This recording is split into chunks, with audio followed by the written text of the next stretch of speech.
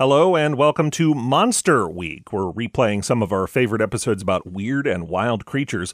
Enjoy, don't get too scared, and we'll be back with all new episodes next week.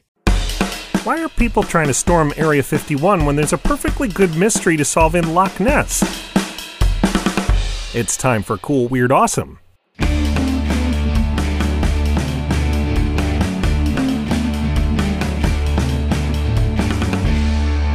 Welcome back to a whole new week of Cool, Weird, Awesome, a legendary show that will be talked about for centuries to come.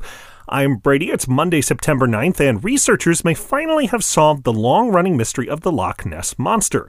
Scientists took hundreds of water samples and analyzed 500 million DNA sequences contained therein, many of which were eels. So maybe Nessie is an unusually large eel. There could even be more than one. What she is not is the thing that is in the picture you'll most likely see when you search for Loch Ness Monster on the internet. That picture comes from 1934 and was sold to the newspaper The Daily Mail by a Dr. R. Kenneth Wilson, who said he noticed a commotion in the lake and took the photo. It appears to show the head and neck of some kind of aquatic dinosaur-looking thing jutting out of the water. Decades later, a man came forward to say that he and two relatives had staged that picture. They'd built a head and neck and attached it to a toy submarine, which they then put into Loch Ness and photographed. They had been part of another monster story before, so they recruited Wilson to pose as the photographer. After all, why would a prominent, respectable fellow like him take part in a hoax? There are still people who don't believe that confession and say the famous picture may not be a hoax after all.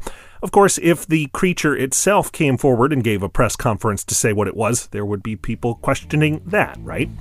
You can learn more about the latest round of conclusions about what, if anything, is in Loch Ness at coolweirdawesome.com and on Twitter at coolweirdpod. And coming up, new research on dinosaurs proves that, as Jeff Goldblum put it, life finds a way. That's after this short break.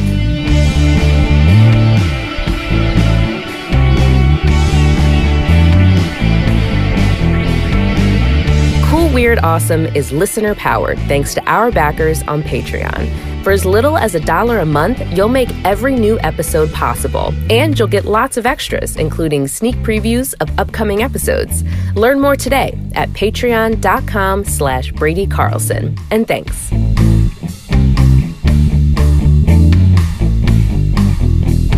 Patreon backers, it's Monday. You can find out what's coming Tuesday, Wednesday, Thursday, and Friday this week on the Patreon site. I'm just saying.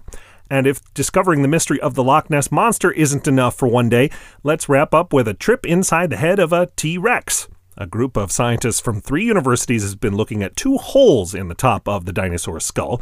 Scientists have long thought there were muscles in there, but this group has been looking at alligators, and they found the holes in their skulls are filled with blood vessels, which help the creatures regulate body temperatures. And they think the T-Rex had the same structure in its skull. In other words, T-Rex probably had an air conditioner built into its head. I'm Brady. Hope you stay cool all day today. Thanks for listening, and come back again tomorrow for more Cool, Weird, Awesome.